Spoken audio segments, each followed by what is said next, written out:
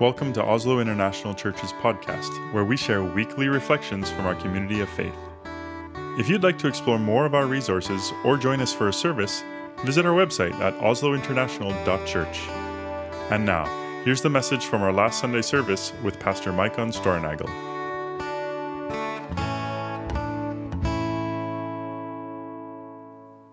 I was thinking this week a lot about the word belonging. Belonging. Belonging is an interesting word.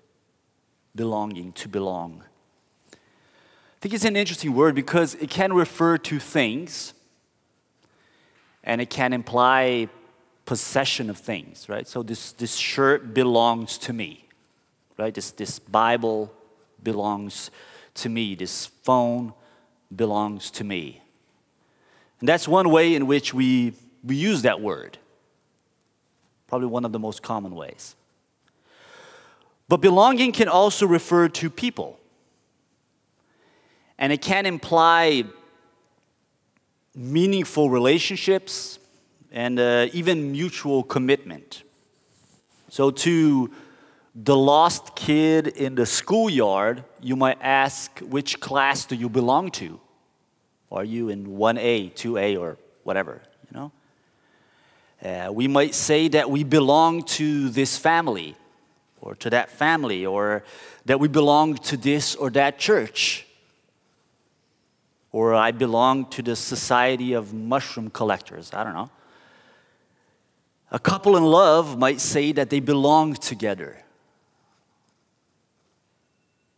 And examples that I gave just now, they're fairly simple, but I think even these simple examples, they betray the complexity and how tricky this whole notion of belonging can be.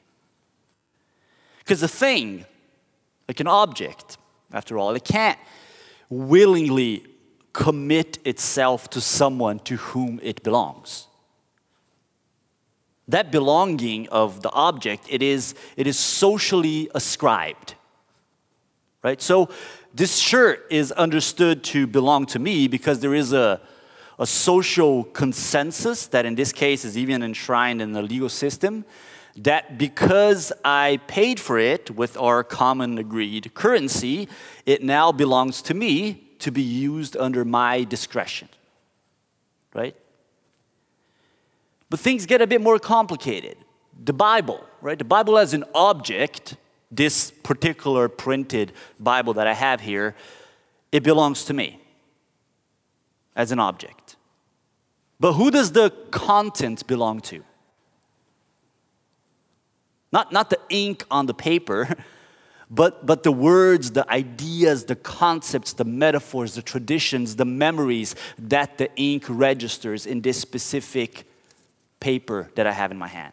Who does that belong to? This phone belongs to me, but we all know how tricky it is to define ownership over the data that this phone stores and has access to. Do my personal details, my tastes, my preferences, do they belong to me alone?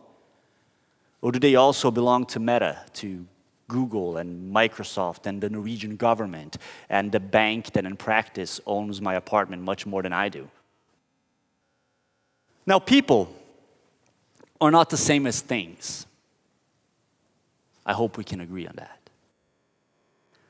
A person has simultaneously a voice to express belonging, but also has a social context that can assert, can deny, or can even enforce an alternative belonging.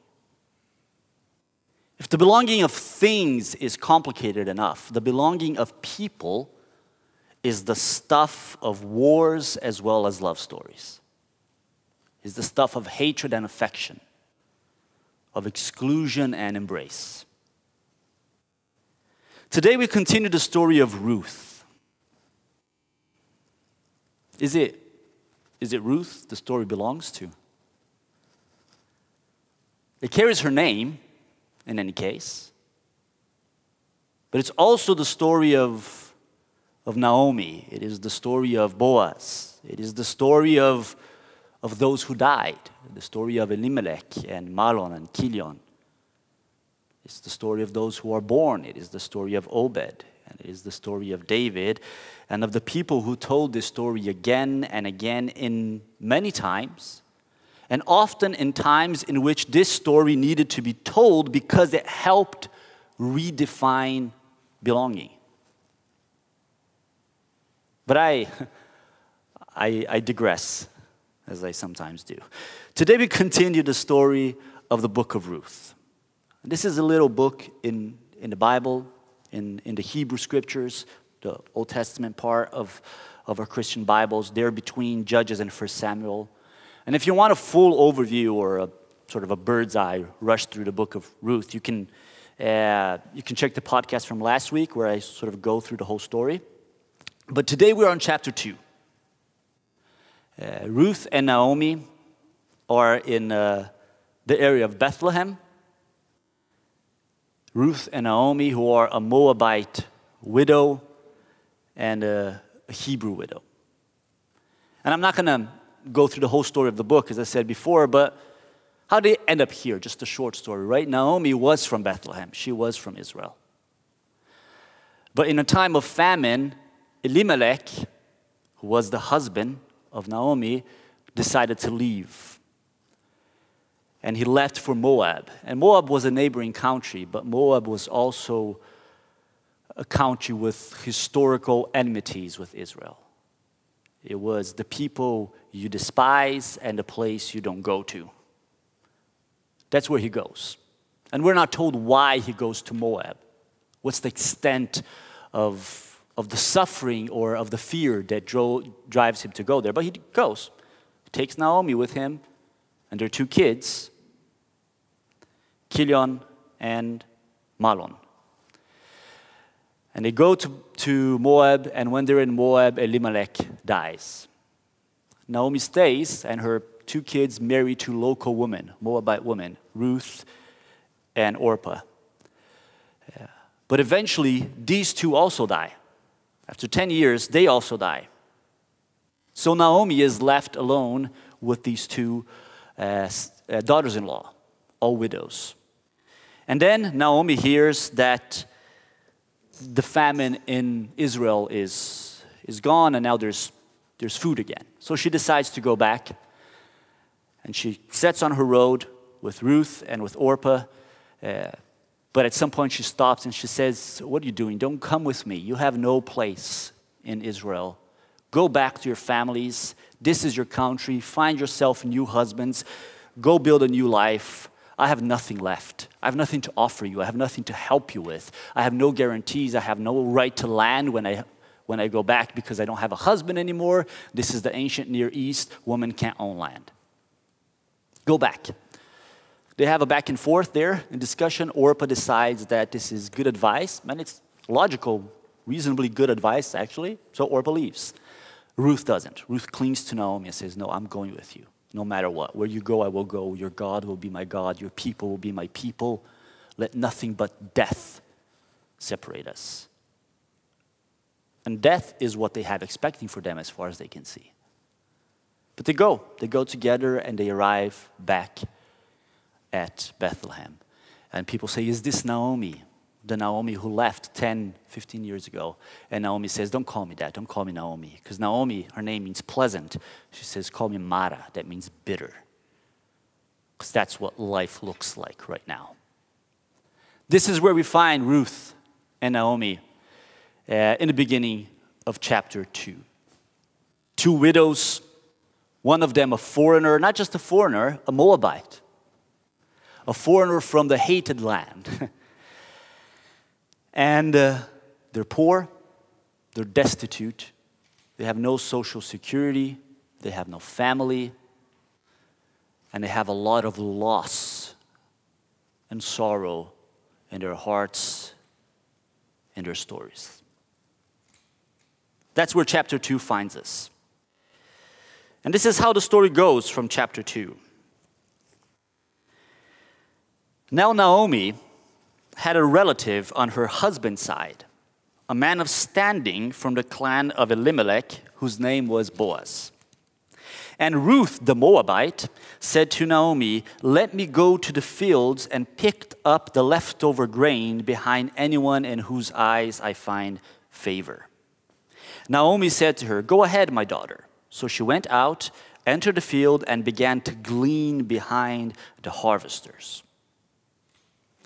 Now I want to make a pause there, because gleaning is not a word we use in our everyday lives.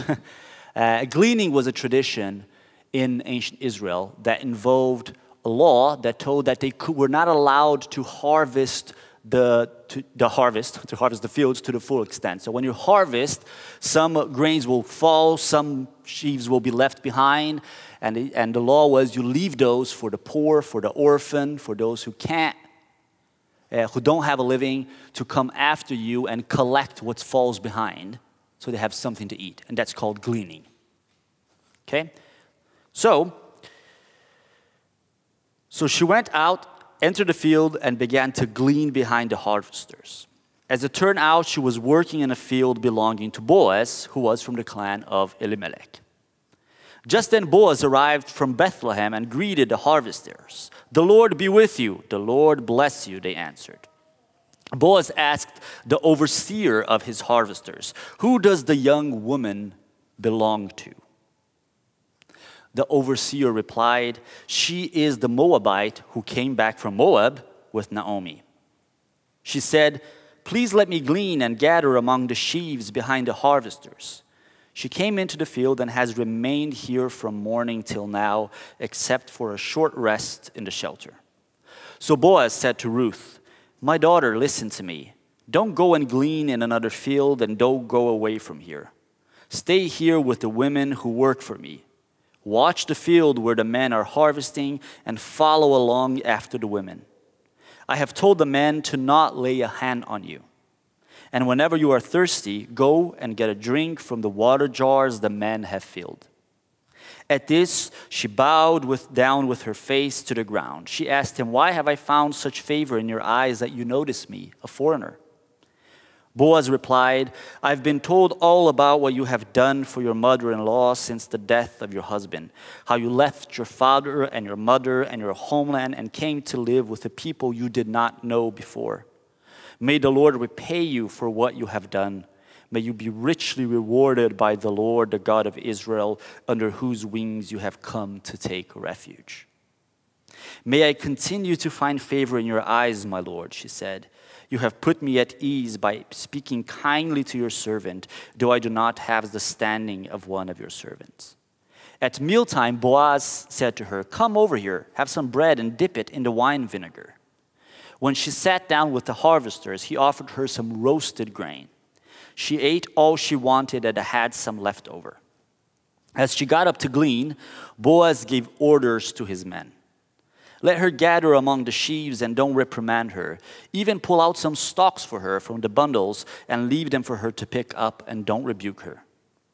So Ruth gleaned in the field until evening.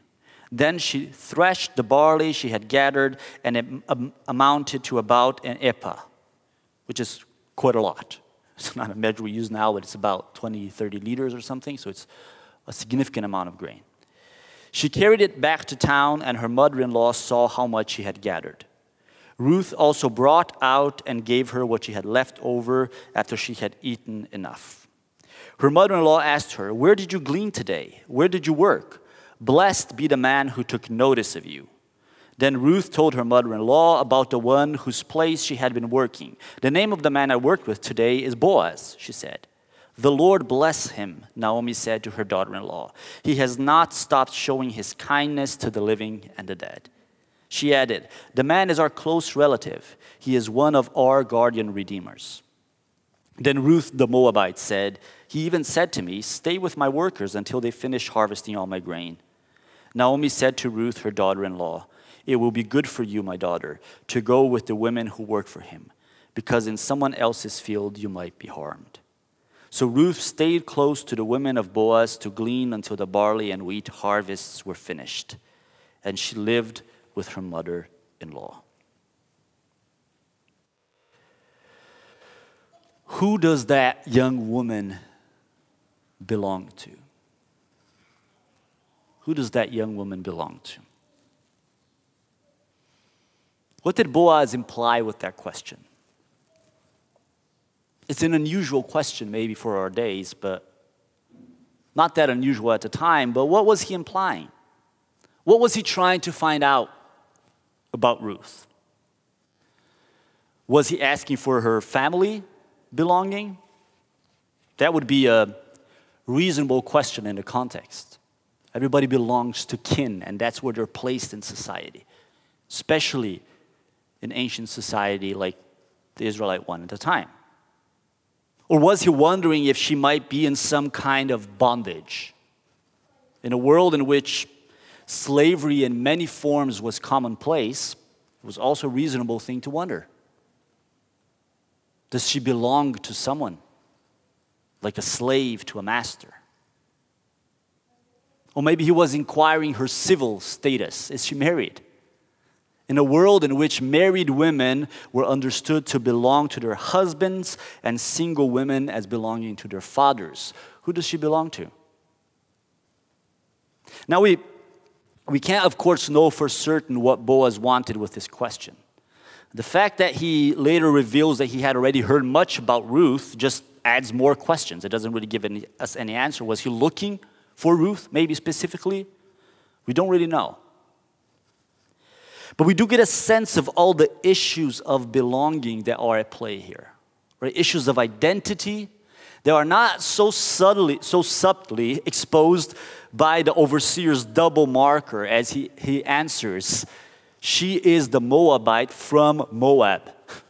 Right? And I mentioned last week how it's interesting how Ruth was Ruth until she emigrates with Naomi, and now she is Ruth the Moabite. Ruth the Moabite. And here she is Ruth the Moabite from Moab. She is the foreigner that is not from here. The other that is from over there and not from here. The one who doesn't belong. And not belonging was a dangerous thing. Not belonging was a dangerous thing. She belonged to the wrong land, to the wrong people, to the wrong country, and she had no land here that belonged to her. Therefore, she had and was nothing. She belonged to no husband or father here, and because of that, even the belonging of her own body was at stake. We don't need much. We don't need to read much between the lines to understand when Boaz orders his men not to bother and not to touch her. It's a dangerous world. It's a dangerous place for a woman who belongs to no one and has no rights to belong to herself, to be gleaning the corners of a field into the night. There are other issues of belonging, right? When you're hungry, who does your hunger belong to? Is it yours alone?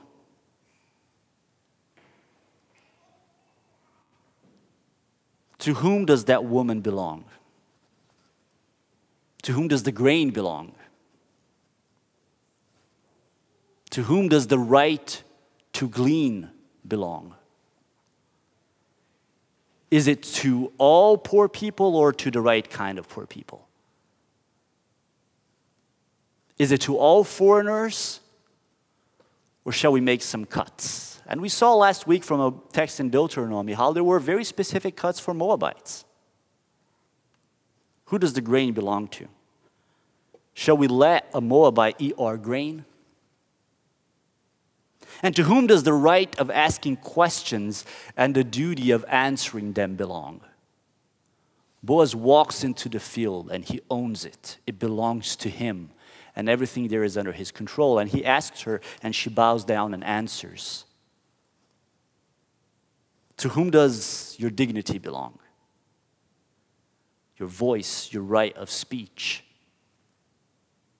These are questions of belonging, and they are questions of power.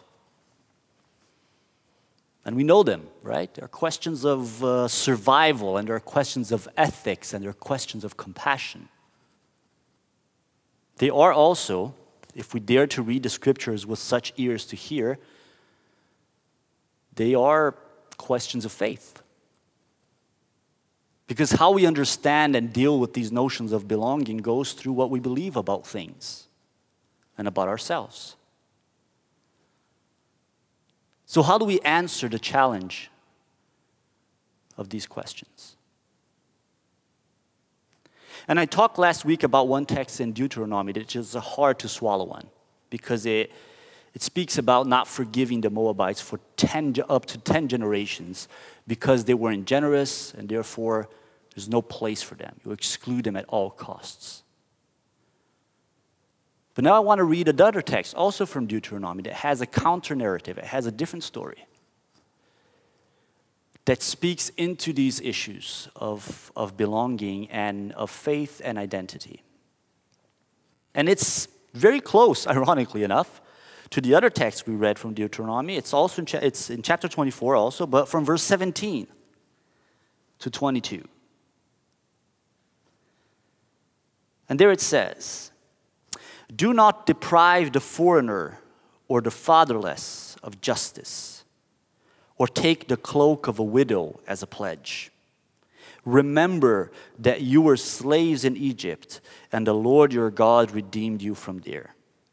That is why I command you to do this.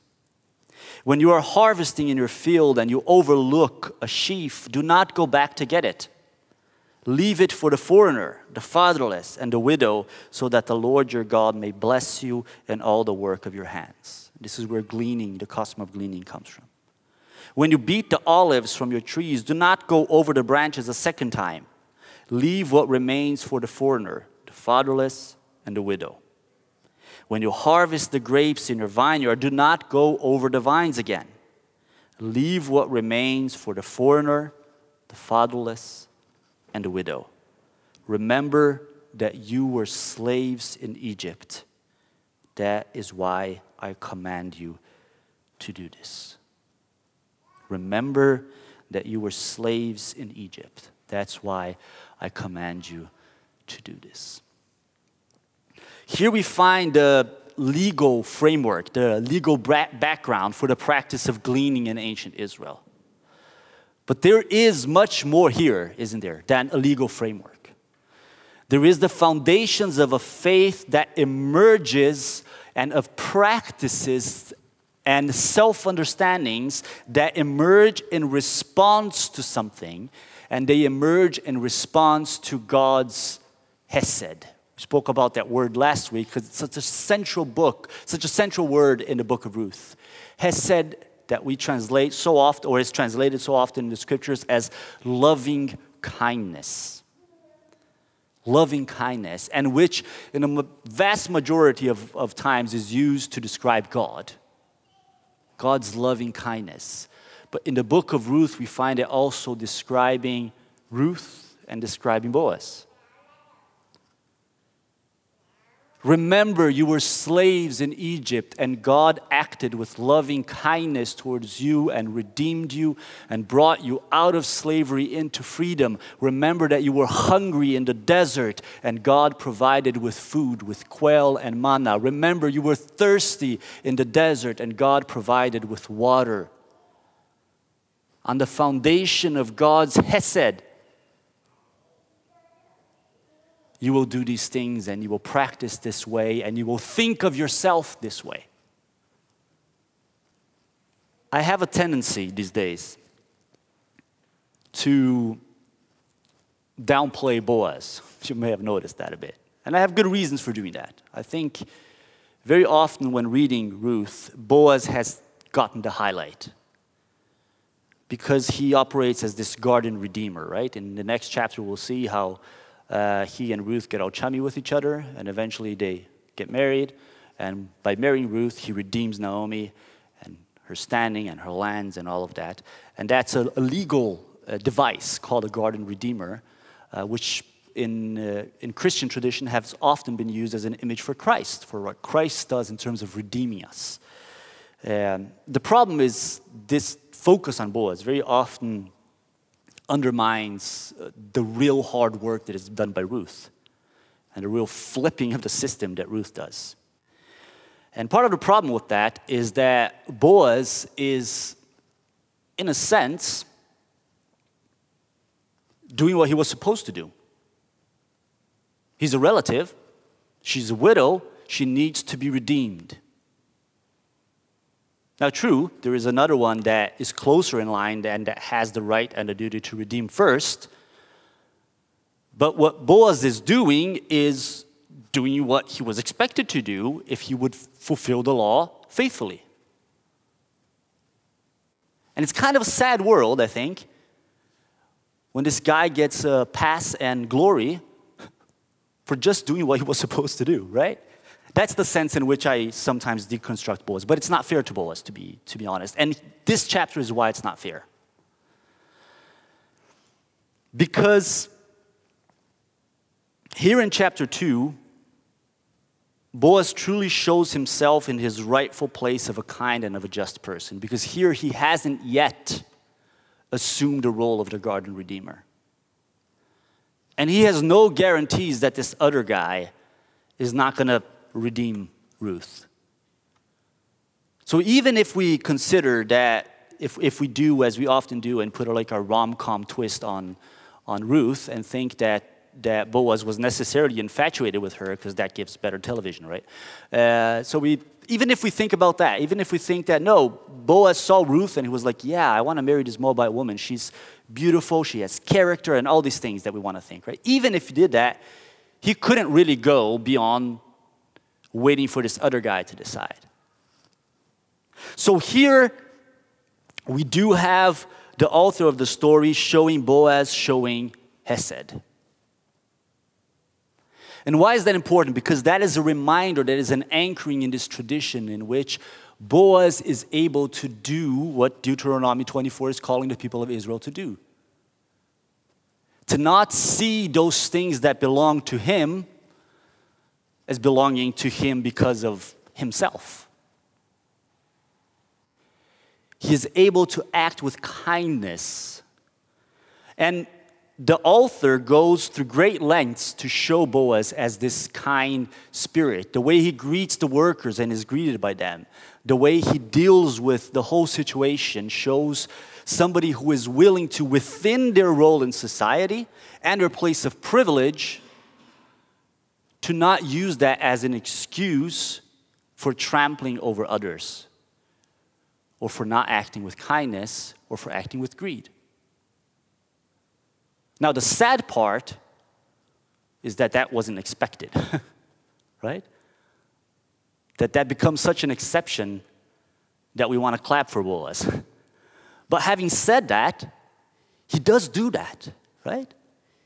He leans into that kindness and into his possibilities as a person of privilege in the society to use that privilege towards kindness, towards generosity, towards justice. And my God, that is needed, isn't it? Boaz and Ruth are together counter-narratives of Hesed, of loving kindness in the middle of the power struggles that circle around belonging and everything that it implies in this story.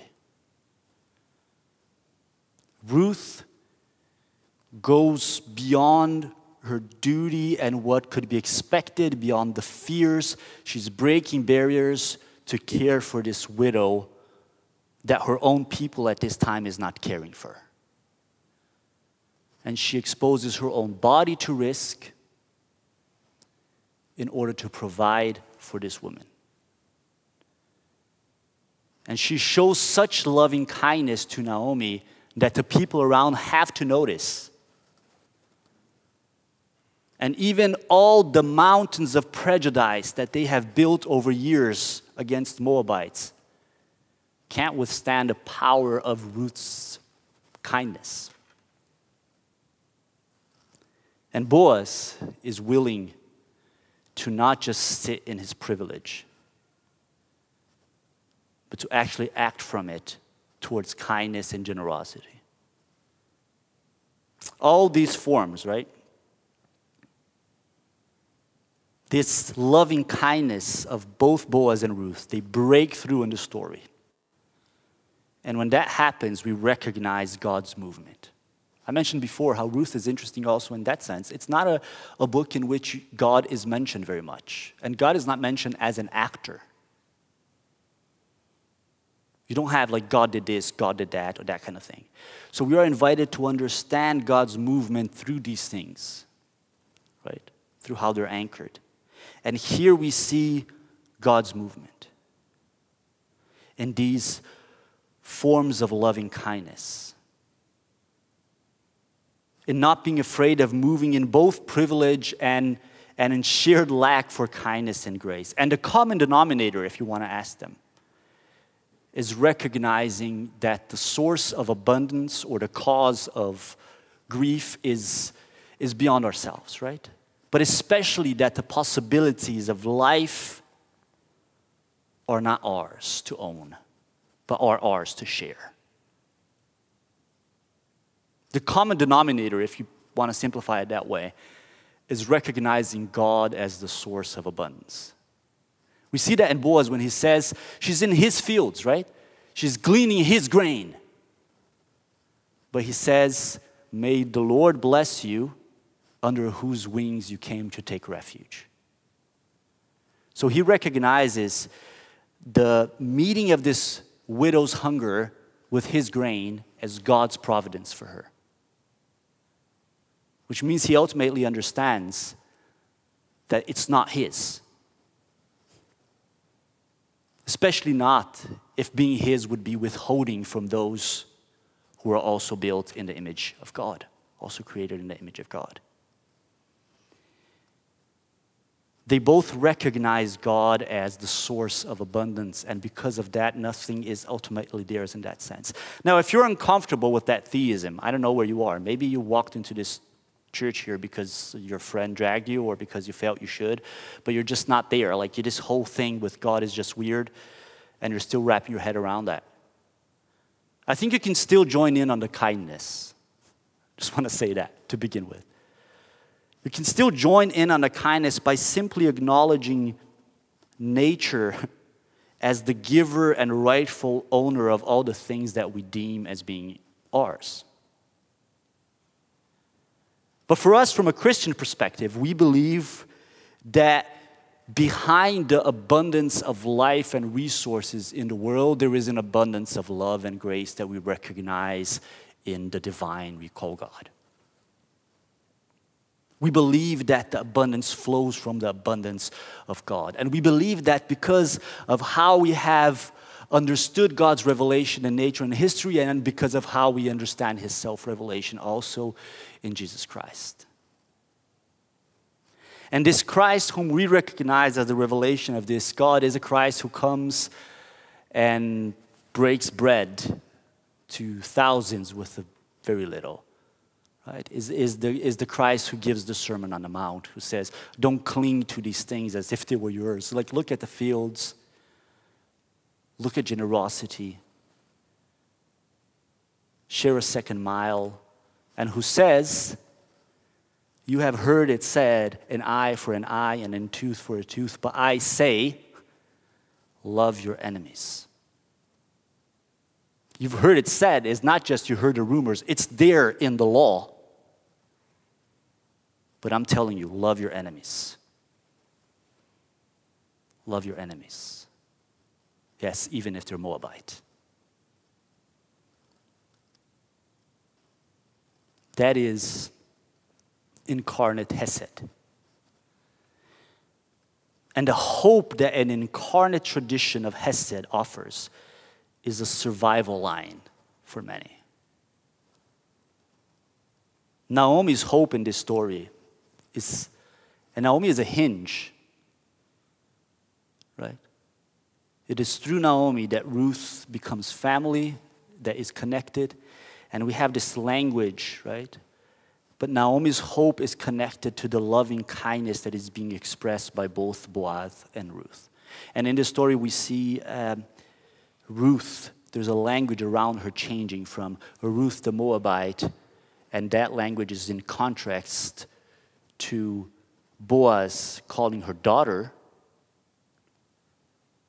which is a familiarity, a kinship word used on a foreigner, and Naomi calling her daughter-in-law and saying things like, this Boaz is our relative. Not my relative, our relative, our Redeemer. And Naomi allows herself to be with Ruth and Ruth to be with her in all of this. I think you know where this goes for us, don't we? As much as we've been talking about ancient widows in the ancient world, in an agricultural culture, as much as we've been talking about all of that, I'm sure we've all known all along as I've been speaking that this is also about us. Even as we spoke about the Moabite, maybe we had other adjectives floating in our heads. Maybe we've been on the butt end of that, right? We've been the foreigner. We've been the excluded. We've been the one who is from there and not here. Or maybe we've been the one pointing fingers and building walls. Maybe we've been the one denying the grain from the poor. Maybe we've been the one thinking that what we have is really ours. Or maybe we've been the one who suddenly felt that what we have is just not enough. And who owns our hunger and our pain and our suffering? Or our loneliness? Or our exclusion? And to us also today, I think Ruth is generous with her story, which is why it has been told so long and so many times. And we also can take this call to live in kindness where we find ourselves. And this is where Ruth and Boaz are a wonderful couple, right?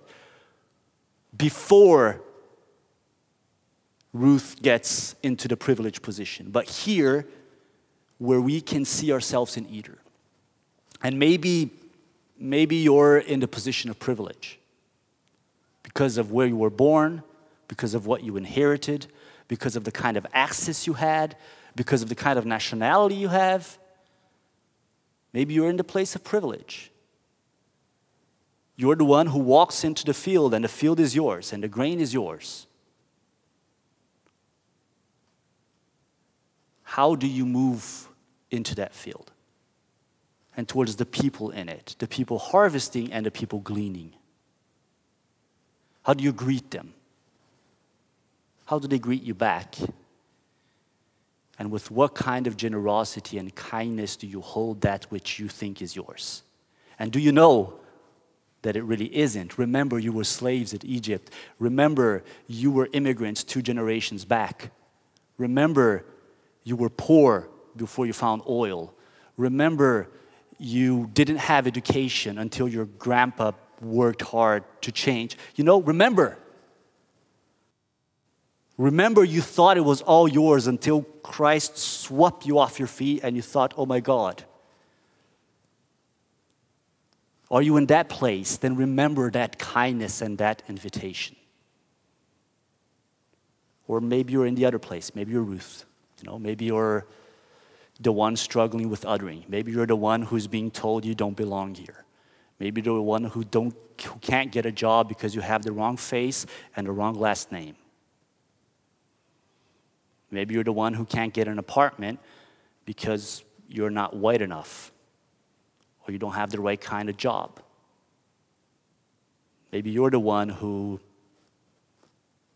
made the wrong bet financially, and now you can't make ends meet, and what do?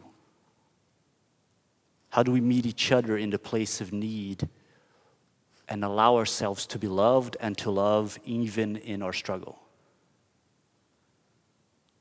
And do we dare to believe together that God's generosity is enough? And I do believe, and I want to end with this, that we need to believe in it together. Because it is when we believe in it together that we change it, right?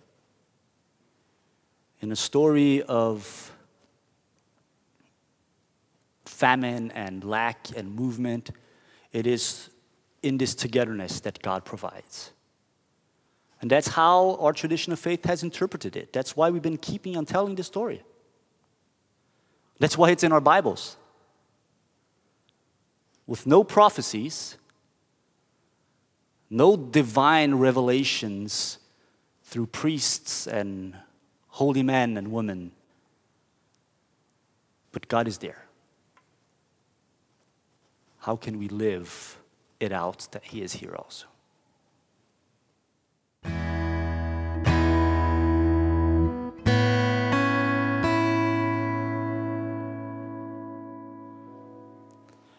May the Lord bless you and keep you.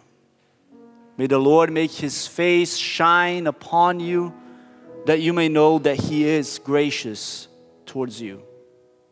May the Lord turn His face towards each and every one of you, towards the darkness that assails, the light that brings life, towards the days of struggle and the days of plenty, that He may bring you of His peace.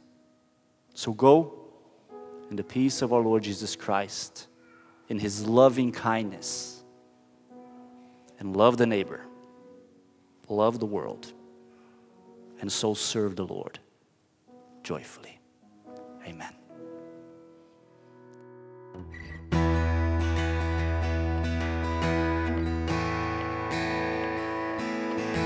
Do you want to stay connected with us? Check out our website at oslointernational.church to discover more about our community, access additional resources, and join us in our faith journey. Don't forget to subscribe wherever you get your podcasts.